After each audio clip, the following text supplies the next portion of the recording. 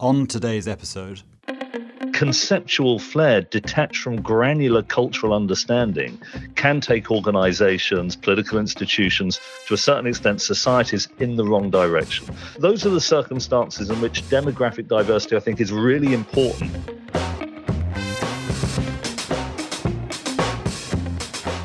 welcome to the Active Share podcast that explores less obvious investing insights in a world that's always changing. I'm your host, Hugo Scott-Gall.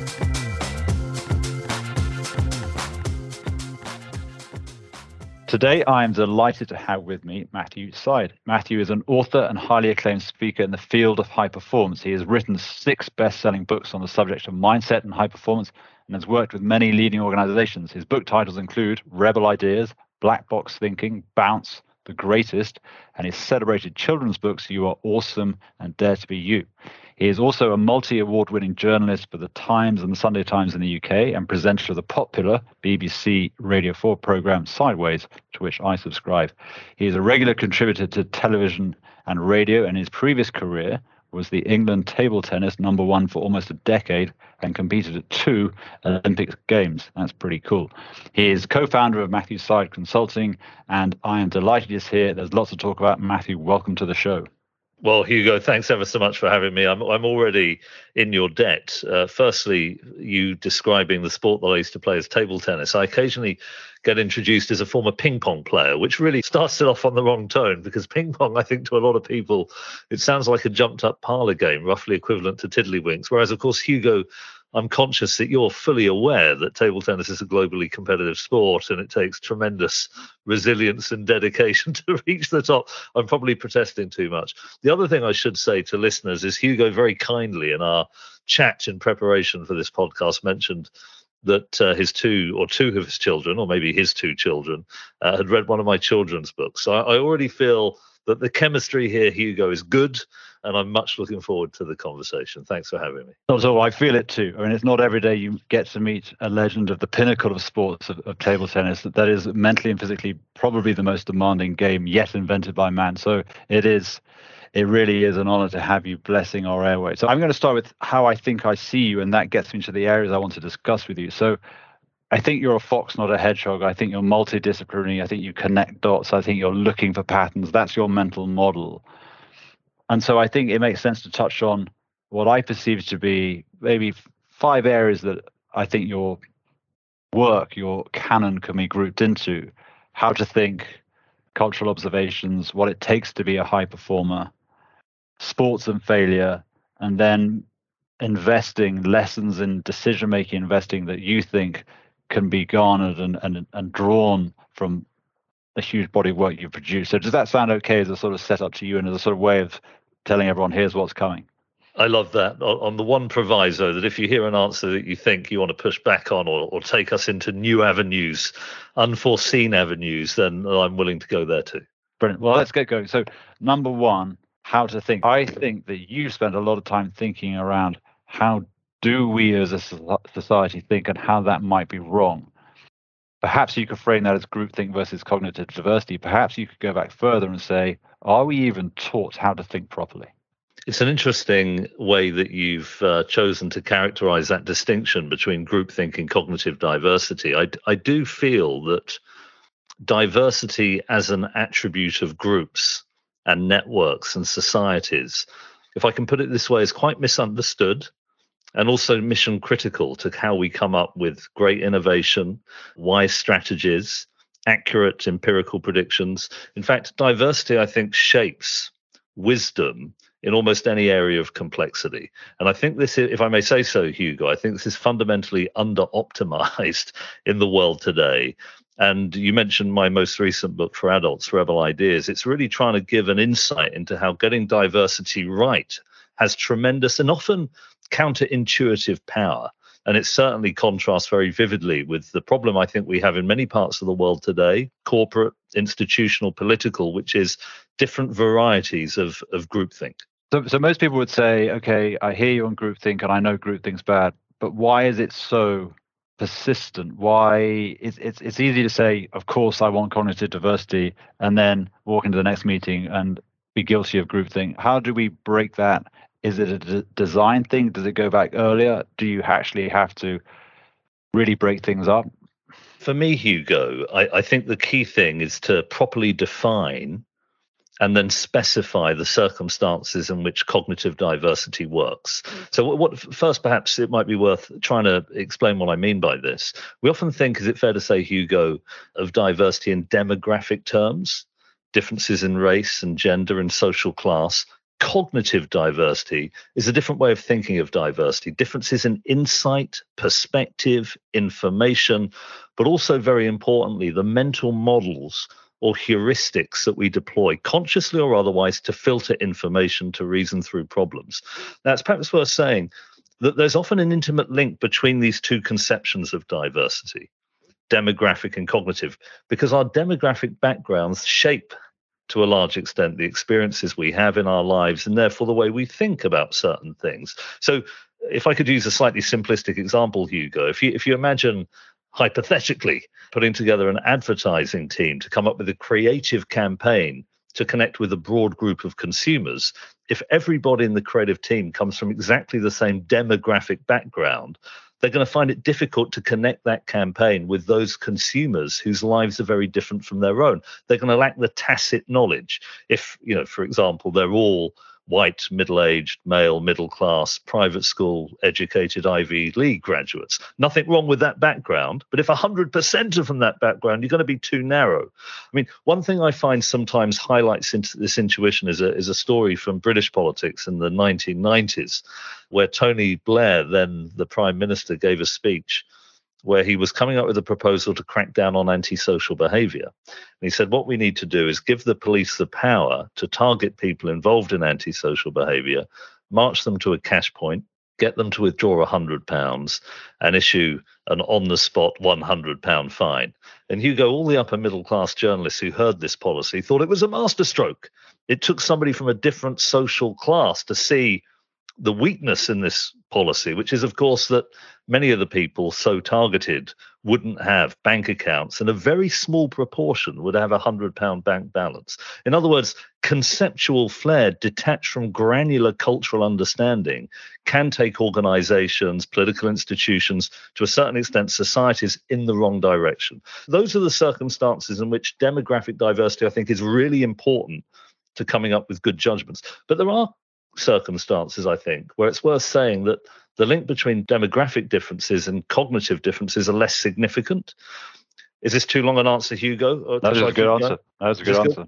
I've got 5 questions coming from it, but keep going. I was just worried you might be glazing over. But let me. So there are circumstances in which the link is. If you imagine designing an aircraft engine, this is a complex, multidimensional problem. You definitely need cognitive diversity. People with backgrounds perhaps in materials science and aerodynamics, but they don't map so obviously onto demographic differences. The fact that I happen to be mixed race, I'm half Pakistani and half Welsh. This, by the way, Hugo, is an unusual combination. If anyone shares that amongst your listenership, do let me know on Twitter. I've never had an audience who come from that. So I had a very distinctive set of experiences growing up in suburban Reading with that background, which has been very helpful for journalism. But I don't think it's given me any germane insights into how tweaking the design of the engine might change its aerodynamic properties. There isn't a read across between those demographic experiences and the problem we're trying to solve. It will have longer term consequences. Somebody from my background thriving as an engineer sends a signal to the next generation that they can do the same. It's a contributor to social mobility and meritocracy. But I think it's rigorous also to say it's not helping with the short-term engineering problem.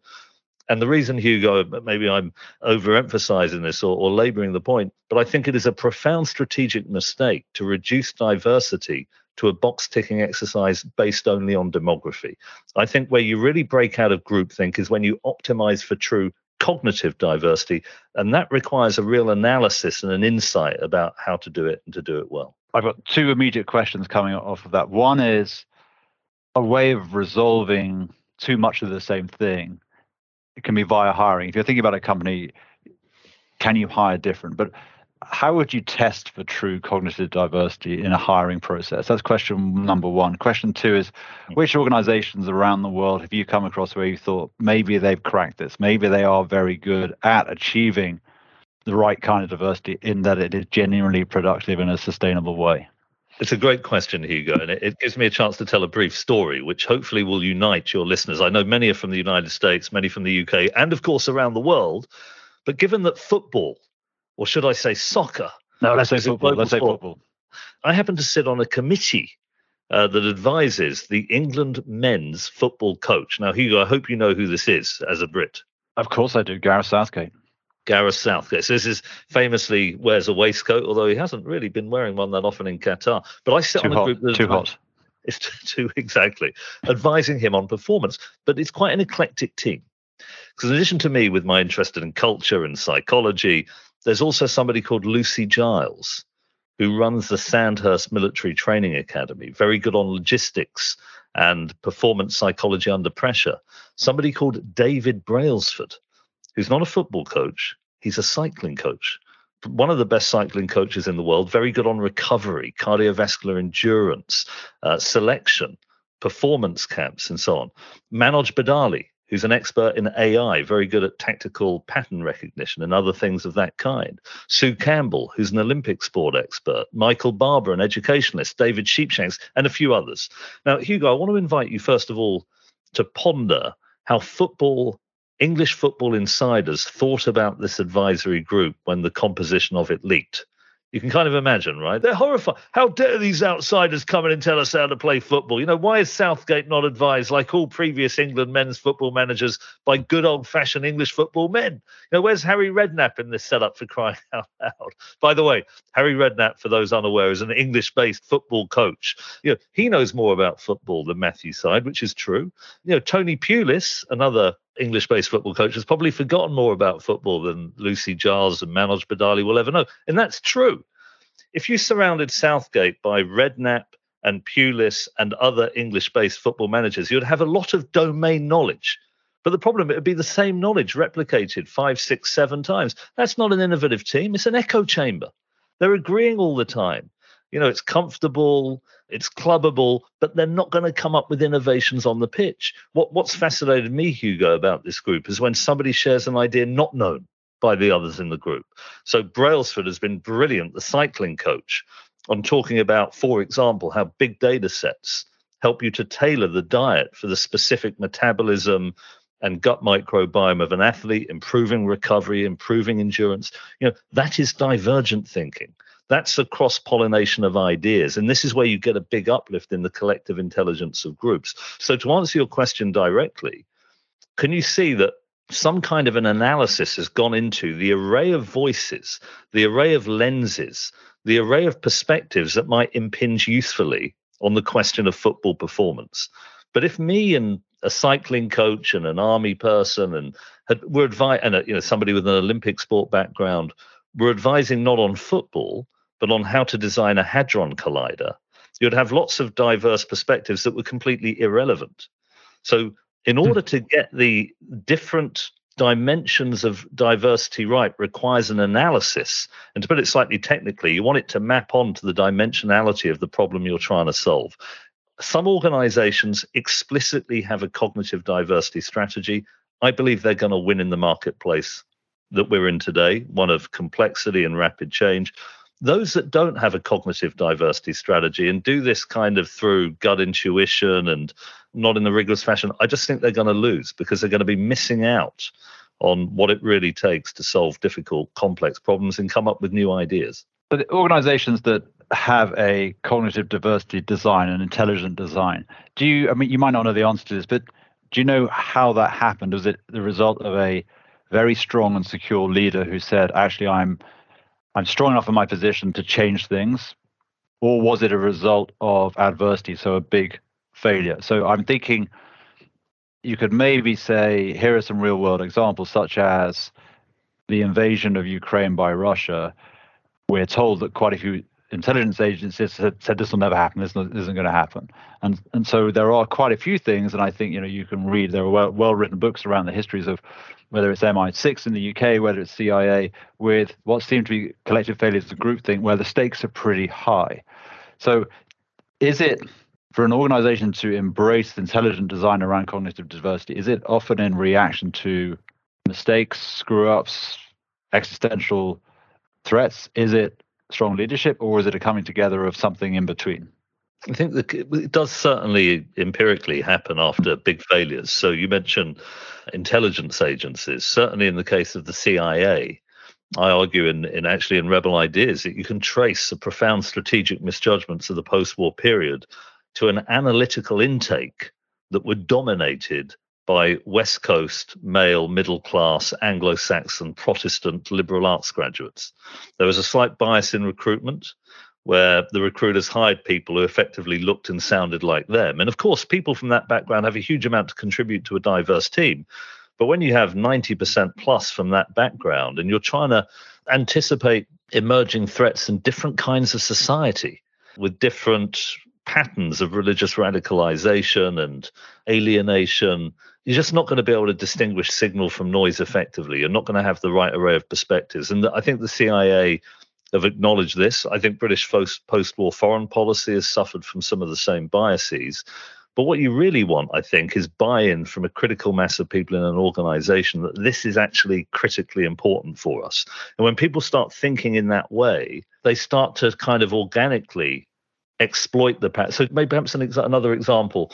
If you look at science, which I'm sure, Hugo, you and I would agree, and listeners will agree, is a successful institution, 100 years ago, successful science, as measured by the number of citations that attach to the hit papers, which is not a completely inadequate proxy, used to be written by individual scientists digging deeper into a given subject specialism, like economics or biochemistry or ethnography or whatever.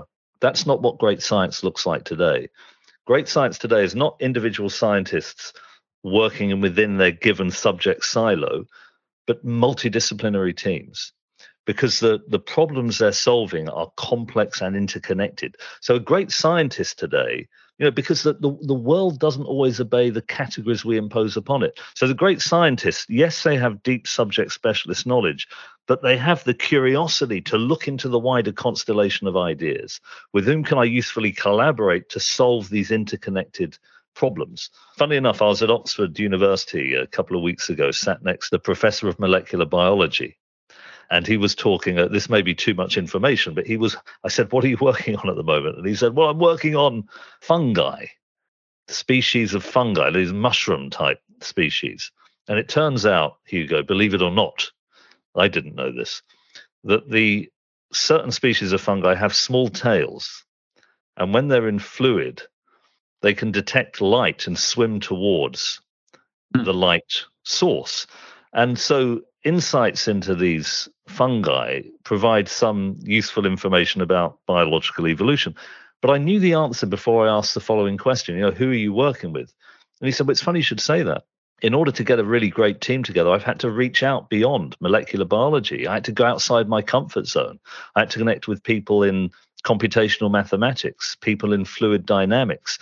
In other words, those academics who stay rigorously within their own silo, they effectively get stuck in an echo chamber and they're not producing great science. I think the same is true of, for example, professional services firms. For the really big value-added problems they're solving, they need the different lines of service to come together to provide a strategic overview that unlocks the value creation.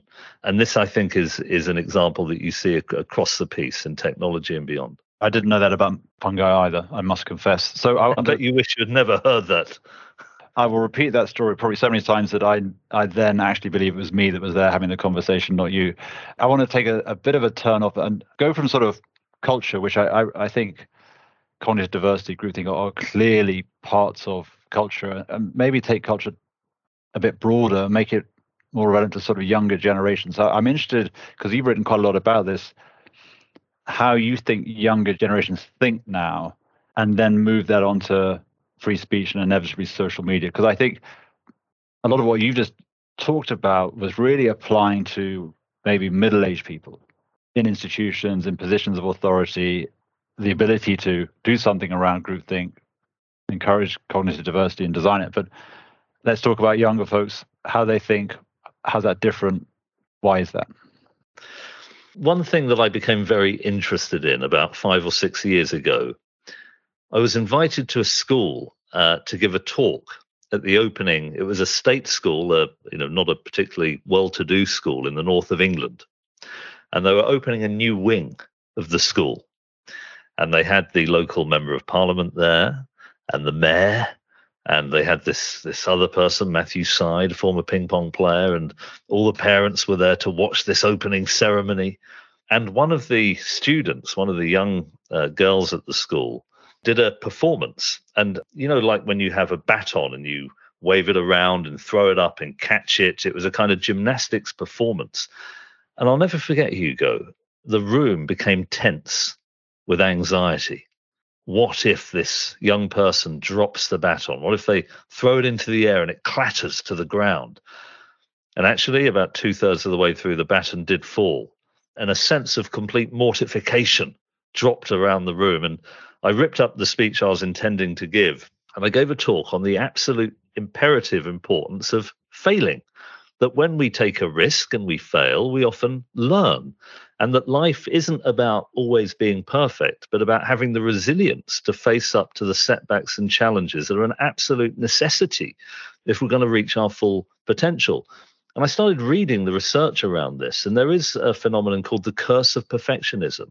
I think the social media, to a certain extent, has exacerbated it, where people curate their lives to look wonderful on the internet. They airbrush photos and their lives look rather marvelous. And I think young people can engage with this and think that life is about acting and looking perfect. But if you want to look perfect, you never take risks. You never try anything new. You never have the courage to get up on stage and be somebody who's willing to wield the baton or be a character in a school play. And yet, as we know from technology, from science, failure is central to the learning process. And I'm not saying that all young people lack resilience. All I'm really saying is that I think it's a good idea as parents and as teachers to equip young people with that wonderful crusading sense that taking risks and being willing to occasionally fail is a wonderfully empowering thing. And do you view society as having gone the other way, that actually risk is seen as something bad and to be avoided, and actually you should look to governments to take away risk, to protect, and somehow that has created a risk-averse mindset? And as you say, resilience builds from failure, from taking risks, from understanding what worked, what didn't work. And so are we creating a generation that is fragile through no fault of their own? Yeah, I think it's a valid question, and it's a healthy debate amongst psychologists. I mean, what I'd perhaps say is, if you think of the greatest institutions, I mentioned science already, but one of the things that science does well is perform experiments. But have a think about an experiment, because if you know the result of an experiment before you conduct it, it isn't an experiment. The performance of an experiment is an act of a certain type of humility. You're trying to discover new knowledge. You're willing to put your theory on the line. The great philosopher of science, Sir Karl Popper, said that falsification is central to science. And the reason is because, again, a quote from Popper, human knowledge is finite. The implication is that human ignorance is infinite. It's a willingness to step into the infinity of the unknown, to push back the frontiers of knowledge. And those organizations that have low tolerance for risk never innovate. And in certain types of market, they will be filtered out of the marketplace because they're not managing to do new things and take advantage of new technologies. But having said that, Hugo, I perhaps make one conceptual point. I do think it's sometimes a bit worrying to people when they hear people like me say failure is a good thing. If I'm flying tomorrow from London to, where are you, Boston or Chicago, Hugo? Chicago right now, yeah. So if I fly over for dinner, which would be a wonderful thing to do, although probably too many emissions to justify it, I wouldn't want the pilot to say, right, I'm going to try pulling a different lever today. And okay, we failed. It's okay. We've crashed the plane. I don't want the pilot to try something new and potentially fail and crash the plane. What you really want the pilot to do is try new things in a simulator, a high fidelity simulator, so they learn while minimizing the cost of failure. And I think what the really savvy institutions do today, they don't bet the whole company on changing the retail configuration. They'll test it in the pilot scheme. But rather than doing the pilot scheme in the most conducive circumstances with the best customers in order to prove the hypothesis, they'll do it in a challenging environment so they properly learn from it before scaling. And I think getting the balance strategically between minimizing the cost of learning while maximizing the benefits, I think that is where society should be at. And it varies from place to place. Certain companies need to be at a different point in that calibration. In the innovation and tech space, they'll be in a different place from professional services. And I think perhaps the younger people need to be in a different place to older people. I think the takeaway is that failure is nevertheless a necessary component of really virtuous growth. I mentioned social media earlier. I'm not asking you to sort of opine on whether it's good or bad. I'm very interested whether you think it's changed our way of thinking. And that obviously, that could be anyone, any age. But I imagine it's probably going to have the exposure in formative years. It's going to have a potentially greater impact. So do you think social media, and whether that's just shorthand for fast flowing, but perhaps more superficial information, is leading to a change in the way that minds work and how we think? Because we started off with saying, how do we think? Are we taught how to think properly? And you said actually there are repeat sort of errors on how to think, whether it's in institutions. So I'm just wondering, putting social media into that, is that changing how we think? Whether that is a good or bad thing, do you think that is a fair observation? Well, I perhaps say too, one thing I do, going back to the diversity and groupthink, there is a tendency, sometimes overstated, for people to surround themselves with the ideologically like-minded. So they're effectively hearing opinions with which they already agree, which can be wonderfully comforting. And it's not necessarily a bad thing if your particular group has a monopoly of good ideas. It's slightly problematic if you're shielding yourselves effectively from other ideas from which you might learn, which is why this curious mindset, what I sometimes call the growth mindset, is such an important asset, where we're willing to reach out to different kinds of idea. But on the wider point, I do sometimes worry that young people are kind of living through a gigantic social experiment, the kind of which we simply don't know the results yet. And I do worry a little bit about what we will think about the social media and children who have grown up with no reality other than the one with which they're confronted today, which is most of their friends on WhatsApp and Insta and Twitter and these other TikTok, and with the metaverse potentially coming. I think this is what I hope, I suppose, like you, Hugo, is that we'll learn to use these tools to our own advantage. At the moment, I think we're being slightly manipulated by them. We're induced to stay on these platforms perhaps longer than what is good for us, because that enables them to sell us to advertisers and harvest our data. But I do think that I hope we reach a better and more benign accommodation, if I can put it that way, with the social media. We talked quite a lot here about how to think. Now I want to talk about how to perform. So sports, high performance, failure. What stops people from reaching their full potential? Is it external? Is it internal? Well, perhaps a story here, Hugo. I love stories. Everyone loves stories. Well, there's me. I'm trying to think back 20 years, and I'm trying to transition out of being a ping pong player. That's been my life. I've been trying to move up the world rankings. And I start to slow down and I have to reinvent. And I wrote a book called Bounce. I didn't expect anyone to read it, frankly, but a few people did. An unintended side effect was being invited to give a talk at Goldman Sachs. It wasn't far from where I lived and still live in southwest London, just up the district line to Fleet Street. But I went to a state school, and we did, Hugo, no public speaking. There was no debating society. And believe it or not, the press conferences for table tennis were not that well attended. So hard to believe. I know you're dumbfounded by this revelation. Yes. So I had done very little public speaking. So I hadn't had, if you like, the practice to do it. So I turned up suffering desperately from imposter syndrome and wondering why on earth I was in front of this room. I was nervous, and I didn't do terribly well. I got heckled a couple of times, and on the tube on the way home, I thought, you know what? If I'm invited to give another talk by a company or anyone else for that matter, I'll politely decline. Think about that, Hugo, for 1 second. One negative experience. Yeah. I drew the conclusion I didn't have the innate talent, the innate facility to read a room, and that natural charisma and social confidence, and effectively severed all possibility of future learning. This is called sometimes a fixed mindset. And it's tremendously damaging because it imposes very powerful self-limiting beliefs. But a couple of days later, I thought, no, hang on, you can potentially improve at public speaking. So I Googled public speaking practice. And the first hit was an organization called Toastmasters, which is just a global network of public speaking clubs. And the nearest one to where I live was just over the bridge in East Twickenham, and they met every second Wednesday. You go along, you give a talk, you get feedback from other people in the room. And when they're giving you feedback, they're in front of the room, so they're speaking too. And you have to do some spontaneous speaking as well. And I went every second week for about 5 years, partly because they're a wonderful group, by the way.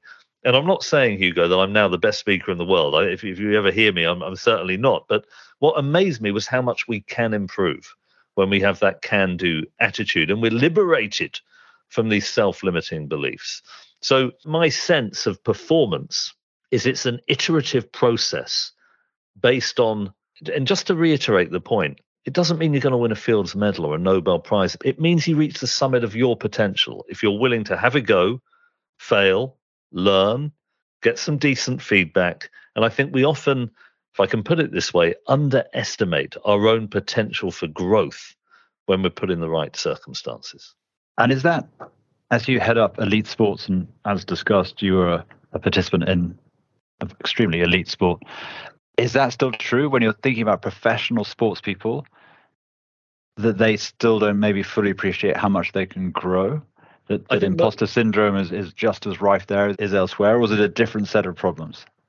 I think at elite level of sport, most performers have a really profound sense of their own scope for improvement because they've got there through incredible hard work. It's not to say talent doesn't matter.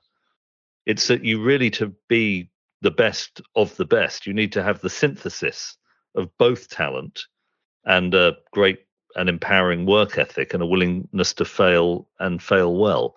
I think most top performers do have something of this kind, but they don't necessarily apply it to all aspects of their life. I remember going to a football academy, and I was really trying to encourage the young footballers at Arsenal that after they finish their football career, it's worth having some other asset to fall back on. Why not continue your education, do an apprenticeship? There's plenty of hours in the day to train at football and to do something else. In fact, it'd be a great release and escape.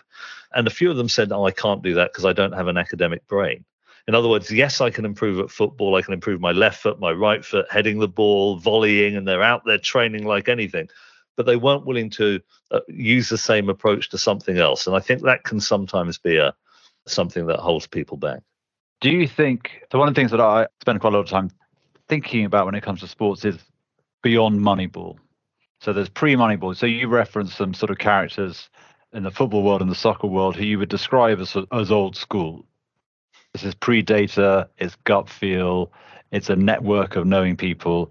And there's a little bit, I think, of sort of an entry barriers created by you've got to be in this network and you've got to be inside the sport. But you don't necessarily, you have to be a participant, but not necessarily an analyst of sport. That's now changed. The Moneyball revolution, in comes data. So there's all of a sudden a lot of things that were recorded in someone's brain are now systematically recorded and turned into data, and data enables analysis. There's analysis. And so you get a step change. But is it sort of zero sum because everyone does it? So what comes after Moneyball? Have we squeezed the data analytics lemon dry, and then it's going to fall back to human attributes for the very best sportsman? Or is it actually you can still have situations, which I think happen across many sports, which is a team does better than perhaps it should. A smaller team does very well because they have employed analytics more intelligently, or maybe they've got an edge in data. How do you think about, as you think about what drives great sporting performance, how much is enabled by better analytics, better data, better training as a result, or how much is just it doesn't matter what era Federer exists in, he's going to be the best? Oh, Federer, what a player. You like writing about Federer in lavishly loving terms. I do love Federer, but you know what? I've got to say, Hugo, I love also Nadal, who I know, and Djokovic, who I've got to know well as a sports writer. I mean, it's interesting that, Hugo, what that rivalry evokes for me is a power of competition. the extraordinary, we've talked about self-improvement, but one of the things that drives improvement is competition. We must never forget that. That's why free markets are wonderful things. It's not just about incentives. It's about you get exposed by better performance in the market and you have to raise your game and you get filtered out. I remember talking to Federer. He was getting hammered by Nadal because Nadal, for the tennis enthusiasts, has a very looping forehand that kicks very heavily up off the surface, particularly on clay, and it kept hitting the top leading edge of Federer's racket on his backhand side. So Federer had to reshape his backhand, which he did to win the Australian Open. But Federer was exposed by Nadal, but then Djokovic exposed Nadal with his backhand to Nadal's forehand. So we had this wonderful competitive dynamic where they're pushing each other to ever greater heights. And it's been quite marvelous to behold. So I think, yes, a player like Federer is going to be a beautiful performer in any era. And I do think that there's still probably more scope to use data effectively, particularly in games like football, where data is relatively new and I don't think has reached the zenith of what it can bring to the game. But often these methods are deployed at the end of the pipeline. In other words, we use data to hire the best players. Where I think science is going to take us ever further in sport is improving the pipeline itself. So football is quite meritocratic, low entry costs. Almost anyone can play the game, and so it tends to recruit from all around the world.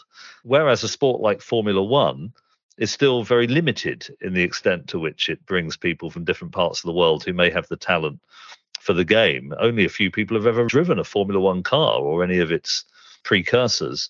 The same in rowing and sailing and possibly also in table tennis and badminton. Tennis is reasonably global, but also coaching methods. Let me talk a little bit about cricket, Hugo, because I know you're a big fan of cricket, he says, because most English people are. But when I was playing cricket at school, there was a particular philosophy of a straight bat, the eye above off stump when you take guard. And for those who are not interested in cricket, effectively a very rigorous and didactic set of requirements about how you should play the game.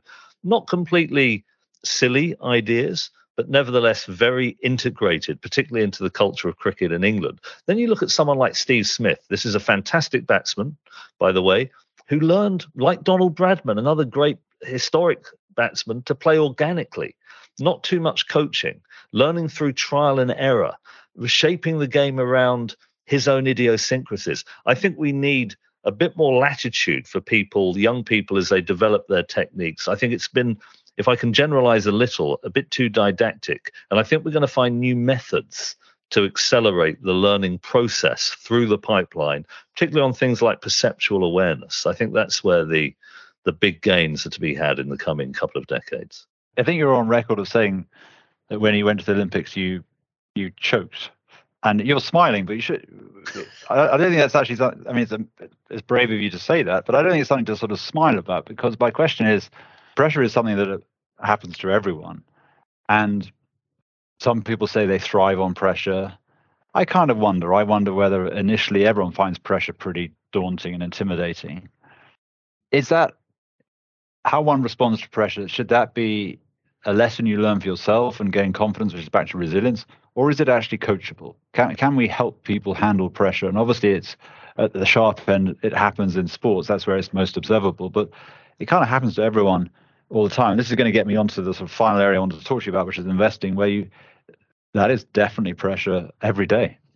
Well, it was the Olympic Games in Sydney in 2000 where I choked rather graphically, Hugo. Thanks for bringing that up. But no, I'm kidding. I don't mind talking about it because I did learn quite a lot from the experience. Obviously the Olympics, 4-yearly cycle, and I was in with an outside chance of a medal. And I remember a Swedish-born coach. He came to me, Hugo, just before I went out into the megawatt light of the arena in Sydney to play Peter Franz of Germany in my first match. He said, "Matthew, the next 40 minutes will determine whether the last 4 years were a waste of time or not." He was trying to inspire me. He was trying to really ratchet up the motivation, but it had completely the opposite effect because I became suddenly terrified. In table tennis, there are very fine margins, and I felt a slight tremor in my playing hand. And that, I can tell you, is completely catastrophic, because if you're playing hand is shaking ever so slightly, it means you're not going to be precise. And I lost the first game 21-2. This is almost unheard of in international competition. I was effectively knocked out within about 15 minutes. And I could see the sympathy on Peter's face as he shook my hand at the end of the match. I mean, it was a 50-50 match. And I was on the plane home. And I think this is a phenomenon, Hugo, that we have to take seriously. Under pressure, we sometimes trigger the fight, flight, freeze response. And that can be catastrophic for rational decision making when the stakes are very high. And so what we need are a series of strategies to help us deal with it. Can it be coached? Yes, for sure. But the most, for me anyway, and I think the evidence shows this too, the most valuable thing of all is if there's something you really care about, a particular skill you really want to be able to demonstrate in a public space, and you feel the pressure, that means you want to do well. So that's not too bad. That's not a bad thing. But put yourself in that environment. And through time, you'll begin to develop strategies to deal with the emotions, to deal with the rising heart rate. I mean, Hugo, we were probably both a little anxious when we started this podcast, but when you go on, you learn different ways of doing it. It varies from person to person. The thing that I do, Hugo, if I'm very nervous before a big speech or a big broadcast, is instead of thinking if this goes wrong, it's all going to be awful. I might lose my job, and if I can't work, then I'm going to lose my house, and then my wife's going to leave me. You're often thinking of the absolute worst case scenario as you're about to perform. Instead of that, I think, well, hang on a second. Win or lose, perform well or perform badly, my mum will still love me. Now, my mum thinks this is a slightly dubious claim, but you can see, Hugo, that when you have that ground level truth, that come what may, I'm still going to, and frankly, my wife will still love me too, and my children. It's something that you can build from psychologically, so that when you get into the crucible of the performance itself, you've actually got positive rather than negative thoughts coursing through your mind. That works for me. But I do know, having interviewed many top performers, that they have different techniques and different tools to get themselves in the right frame of mind. And these are built, Hugo, by actually going out there and giving it a go and occasionally messing up, as I did in Sydney. Let's talk about investing. So I'm very interested in your insights from your body of work, the things you've studied, the things you've learned, and you've met investors as well.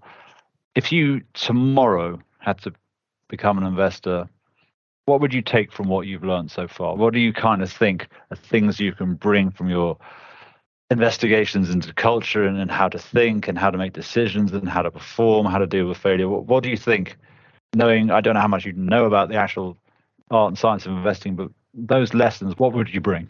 I think if I had to say two things, and there's some good evidence behind this. The first is learning from mistakes. So if you make a particular prediction and it turns out not to be a good one, to update one's assumptions or model in the light of that new information. If a particular stock has gone down in value, be willing to cut the losses. If a stock has gone up in value, be willing to run the winner. What tends to happen is that people hold their losing stocks twice as long as their winning stocks, because if there's a losing stock, they don't want to crystallize a loss, so they hold it hoping that it will rebound. And when there's a winning stock, they crystallize early so that they can show that it was unequivocal evidence that it was a good idea to buy this stock. So I think that's a bias, sometimes called the disposition effect, that is worth confronting. The other thing is getting different points of view when it comes to an investment decision. I mean, there is some very robust evidence from somebody called Philip Tetlock, who's a psychologist in the United States, who wrote a book called Super Forecasting, that diverse teams of investors tend to do better. And this is because of something called the wisdom of the crowd effect. And effectively what that says is that if you have a diverse group of people who have information in their model, but that these models are diverse, when you aggregate the information, the errors tend to cancel in the aggregate, because some are higher than the eventual oil price, some are lower, or the eventual outcome of GDP, or the eventual outcome of the stock performance. So you're pooling the information and filtering the error. So this is quite a rigorous finding, and that would be the other, Hugo, that would be the other thing I'd throw into the mix when it comes to investing. Do you think it's better to be an outsider versus an insider to be a good investor? That's a very difficult question to answer. I suppose it would depend whether the insider had access to knowledge that the outsider lacked that was relevant to the determination of price, or I don't mean whether insider in the sense of someone who works in a company or outside of something. What I No. mean is someone who maybe, you talked a bit about your background and how perhaps you felt maybe it's something of an outsider because in some ways you were a bit different. I think that's a sort of fair summary. So people who've been on the outside at some point in their life in some way, are they used to thinking differently and or draw confidence from feeling uncomfortable? I don't think there's such a thing as an outsider mindset versus insider, but someone who's been more on the fringes of a group versus right at the core of a group. Well, that's a great question. There's very good evidence that groups tend to perform better when there is a contrarian who's willing to speak up and disrupt the consensus. I would certainly throw that into the mix. But what you really want is lots of people with deep subject knowledge that is different from one another, but all of which is relevant to the problem you're trying to solve. So you want a mix, if you like, of insiders and outsiders to get that wonderful synthesis so that you disrupt the groupthink, you can cross-pollinate ideas and hopefully kind of triangulate across the best decision of all. One of my favorite quotes, which I have used several times on this podcast, comes from Charlie Munger, who is one of my investing heroes. And he said, "Show me the incentives, I'll show you the behavior."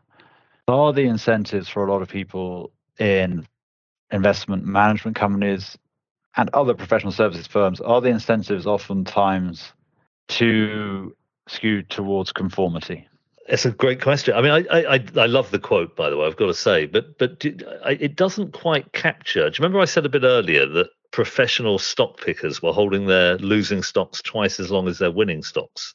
So this effect isn't explained by incentives, because the incentives have to be, as it were, filtered through the behavior. And sometimes I think there are systematic biases that undermine our capacity to actually reach the incentives that we are set. So definitely the incentives can sometimes be not particularly conducive to the right kind of behavior. But even with perfect incentives, I think there can still be systematic biases, which is why, to go back to your earlier point, sometimes the outsider-insider group dynamic is so helpful.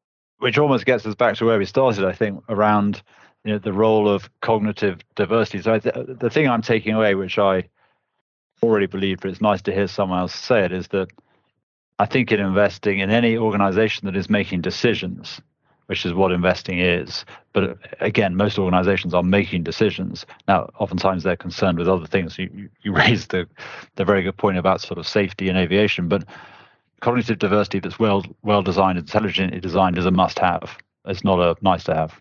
It's an absolutely mission critical variable. And I really think that the organizations that are going to thrive and shape this post-pandemic age are going to be camped out in that terrain. And I know we're reaching the end of you. I just wanted to say, I think if I could give you some feedback, because you said to me, we need feedback on things. I think you've done an absolutely terrific job. It's been a joy to talk. And Hugo, I hope we'll stay in touch. This has been great. So thanks for coming on the show. It's been a pleasure to host you. And we covered a lot of ground, but that's the whole point of you, I think, which is to cover a lot of ground. Thank you very much.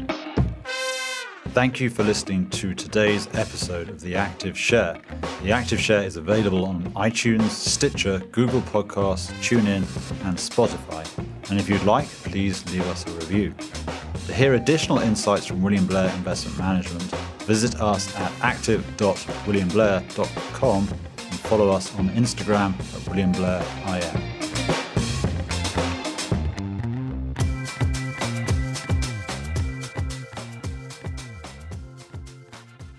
This content is for informational and educational purposes only and is not intended as investment advice or a recommendation to buy or sell any security or to adopt any investment strategy. Investment advice and recommendations can be provided only after careful consideration of investors' objectives, guidelines, and restrictions.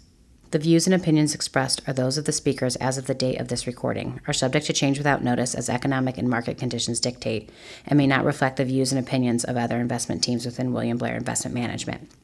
Factual information has been obtained from sources we believe to be reliable, but its accuracy, completeness, or interpretation cannot be guaranteed. Any discussion of particular topics is not meant to be comprehensive and may be subject to change. This material may include forecasts, estimates, outlooks, projections, and other forward-looking statements. Due to a variety of factors, actual events may differ significantly from those presented. Past performance is not indicative of future results. Investing involves risk, including the possible loss of principal. Any investment or strategy mentioned herein may not be suitable for every investor.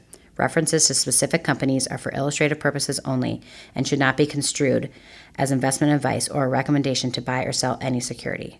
William Blair Investment Management may or may not own any securities of the companies referenced. It should not be assumed that any investment in the companies referenced was or will be profitable.